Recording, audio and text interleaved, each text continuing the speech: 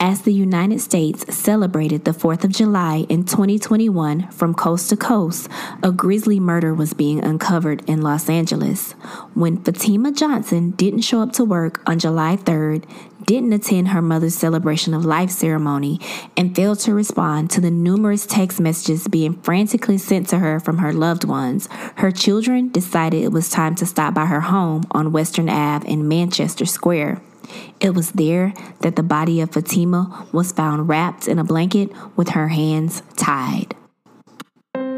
This is a true crime podcast dedicated to telling the tales of Black women and girls who have gone missing or were murdered and received little to no media coverage. Here, we share their stories and tell their tales.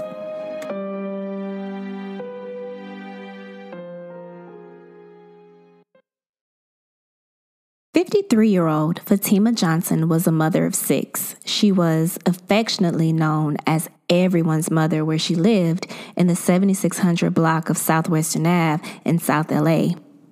In July of 2020, Shalonda Madison, who is Fatima's sister, was eager to speak with her because they were finalizing the details for a memorial celebration for their mother who had sadly passed away of COVID-19. But unfortunately, calls to Fatima kept going to voicemail. The next day, Madison's nieces, who are Fatima's children, contacted her asking whether she'd heard from their mother.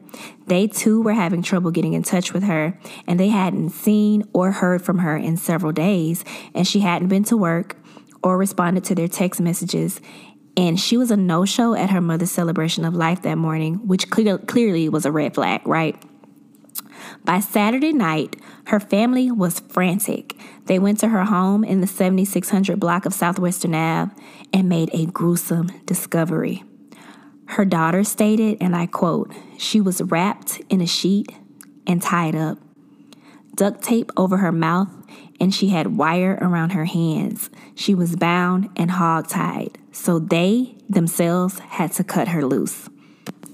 They immediately called police, and they just swarmed the Manchester Square neighborhood around midnight and found Fatima covered with blankets.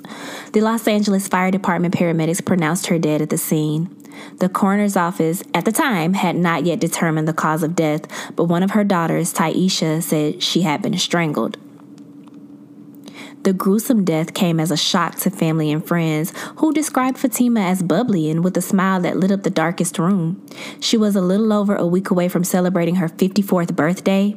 She was studying to be a licensed vocational nurse at Westchester College of Nursing and Allied Health, and she was halfway through her program.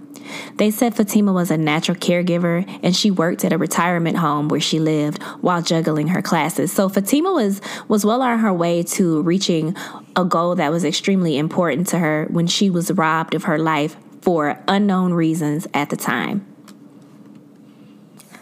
I could not even begin to imagine what was going through her family's mind to just discover such a horrific thing, or such a gruesome sight. It's bad enough to lose a family member or a loved one from natural causes, or just to lose them in general. I always say, it doesn't matter, no matter how much time you have with someone here on earth, it never feels like enough. So to have to walk in and see something like that, my heart and my prayers just go out to them forever and always, because no child or no family member should have to see what that family saw. Right away, family members suspect the killer was Johnson's boyfriend, who they say was just released from prison at the time for serving time for murder.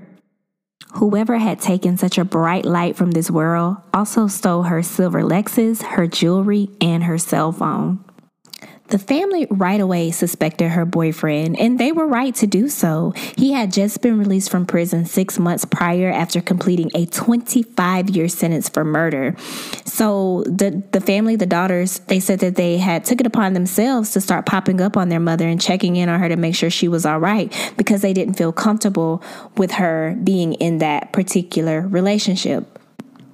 One thing I know about a woman, being a woman myself, is that your gut never lies to you. So if you're in a situation and you feel that something isn't right, or if someone you love is in a situation and you feel that something isn't right, chances are it's not right.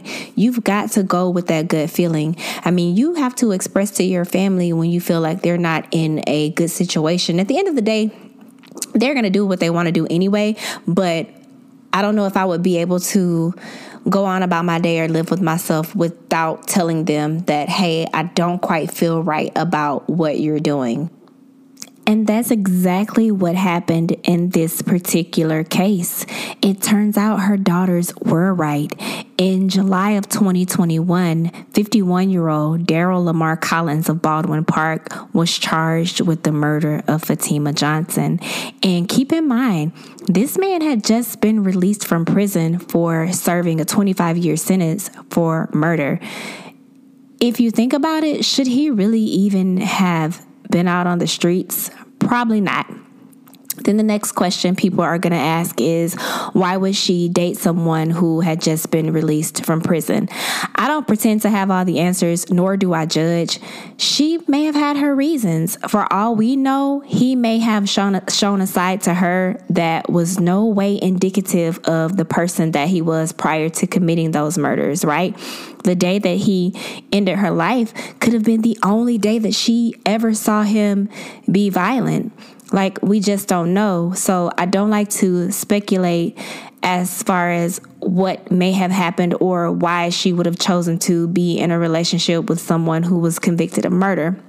And the other thing is, I let people live their lives. I don't judge. I don't make all the right decisions. I haven't made all the right decisions. I'm pretty sure I have more life to live where I won't be making the right decisions. So I just never have anything to say when people end up in these particular situations.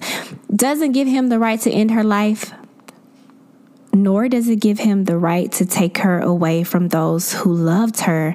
I read somewhere that Fatima was known as the hood mother. Like, everyone in the neighborhood loved her. She was a sweet person. She was bubbly. She would literally give you the shirt off of her back. So the fact that he could do something like this to her, it's just unimaginable. And we may never know the reason. And to be honest, there is no good reason for ending her life. Collins was arrested in September of 2021 and charged with the murder of Fatima. It was later determined that, sadly, Fatima had passed away due to asphyxiation. Collins was initially charged with murder, along with an allegation that he had 2 prior convictions, one in 1992 for attempted robbery and one in 1998 for double murder.